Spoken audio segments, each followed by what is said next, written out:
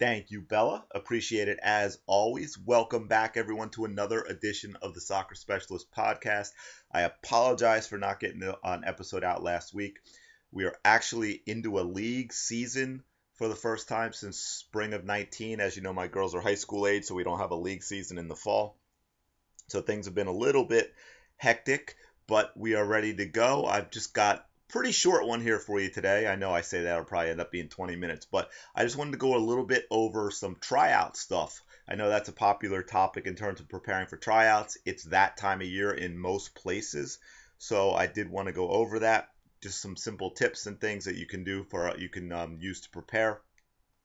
Um, but off the top of my head, some of the things that stand out to me, there's a lot of mental stuff. You can listen to other podcast episodes for that because all that applies to anything, games, practices, tryouts. But I wanted to give you some specific tryout stuff, give you a little bit of a viewpoint from a coach who's been watching them for a long, long time, and also some things from the player perspective is what you can do. And look, lots of players are there, right? Everybody's nervous. You're all worried about making mistakes, making the team, whether it's your current team or a new team.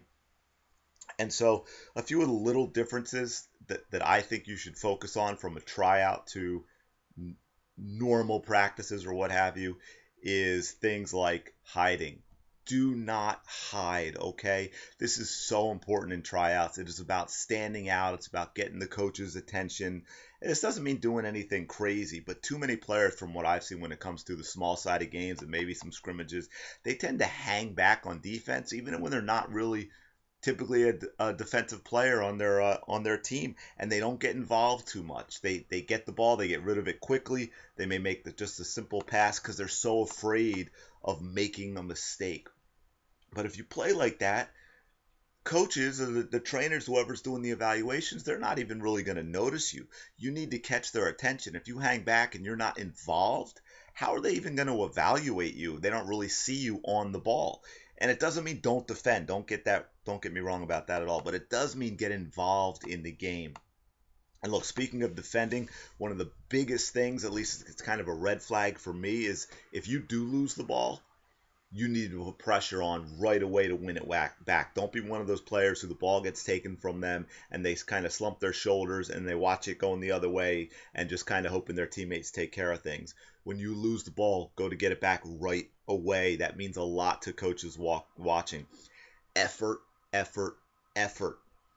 I do not want to go right back to what I was just saying about winning the ball back. I don't want a talented kid who's lazy or quits when things get tough. And to me, when they lose the ball and the shoulders slump and they don't do anything to win it back, that's a sign that they're probably lazy or they're going to quit when things get tough, when they have to face obstacles. So, look, do all the little things, the movement off the ball, talking. I know that's a tough one, especially if you're out there with players you don't understand, but it's important. Let the coaches know you know how to control a game, you know how to communicate with your teammates.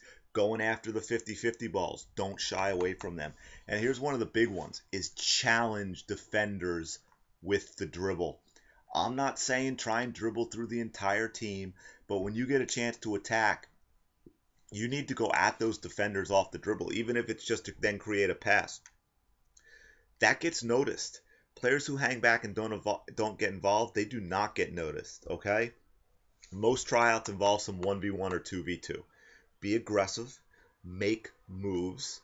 I'd rather see a player attempt a scissor that doesn't necessarily work out than a player dribble at a defender, do the predictable, push the ball to one side, and then try and beat the defender to it with speed without making any move at all. I'd rather see a simple, well done lunge fake with that drop of the shoulder like you're going one way and then you plant and go the other, which doesn't even involve anything complicated with the ball, right? The move itself doesn't even involve touching the ball. Everyone can do it if they practice it, okay? Good coaches, they're going to understand what they're seeing, even if it's not working out completely. And they're going to say, you know what? That player has a mentality that I like. I can work with that. I can build on that because that is a rare thing. You just don't see it enough. And look, understand something else is really important. Play to the very best of your ability. Very few coaches are going to know how to spot potential. I don't. I probably shouldn't say that because I make you even more nervous. But it's important to understand that. So even if you don't make the team you want, it very well could have nothing to do with your ability as a player. It could simply be what the coach is looking for, that the coach doesn't understand what they're looking for, or maybe they're looking to fill a certain type of role you don't know. Maybe the best things you do, the coach wasn't even watching when you did it.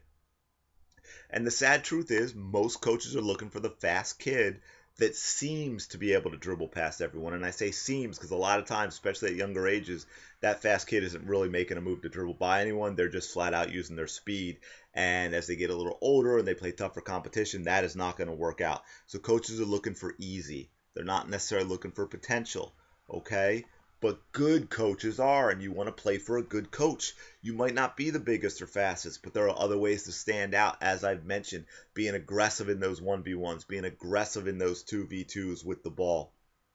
And look, you don't go through the motions, right? Don't stand flat-footed. Don't be a player standing with your hands on your hips. Take that one step to support the ball from a better angle if you need to, okay? Don't jog when you should run. Don't run when you should sprint. Things like that. You know all the stuff we've gone through before. Checking your shoulder. Knowing what you're going to do with the ball before you get it. Understanding when you don't have the ball. You're still a player, not a fan. But again, take players on. Challenge them. Even if you're passing the ball. If you have space, go at a defender. Then make that pass. Because look, as I kind of mentioned in my diatribe about the coaches there, your best plays may not even get seen. Okay, it's amazing to think that's possible, but it is. And we could talk about a million different little things, and then you just get overwhelmed and you think too much. The bottom line is stand out, don't hide. Control what you can control. Go out, play hard, take chances when you have them, have fun, play with a smile. You will get noticed when you do that. Everything else is out of your control. To that point, a couple of things. Preparation and routine are huge. Prepare, whether it's that week also doing some extra stuff on your own, but also in terms of, look, if you have a tryout on a Thursday night, Wednesday night, pack your bag, get everything you need together, right? Socks, water bottles, shin guards, all that stuff, so it's not something you think about before. Extra shirt if you need it, extra pair of cleats just in case yours blow out. Everything you think you might need, make a list and get everything you think you might need, get it in your bag. And so you're ready and you don't have to think about it as you're scrambling to make tryouts and being all stressed about, do you have what you need? You can't find this shirt that you want to wear, whatever. Another thing is a warm-up routine, going back to controlling what you can control. You can get this. A lot of tryouts, right? There's a check-in, you show in early. What do you usually see? You see a lot of players around, groups of 2, 3, 4, lazily knocking the ball back and forth, talking about anything but soccer.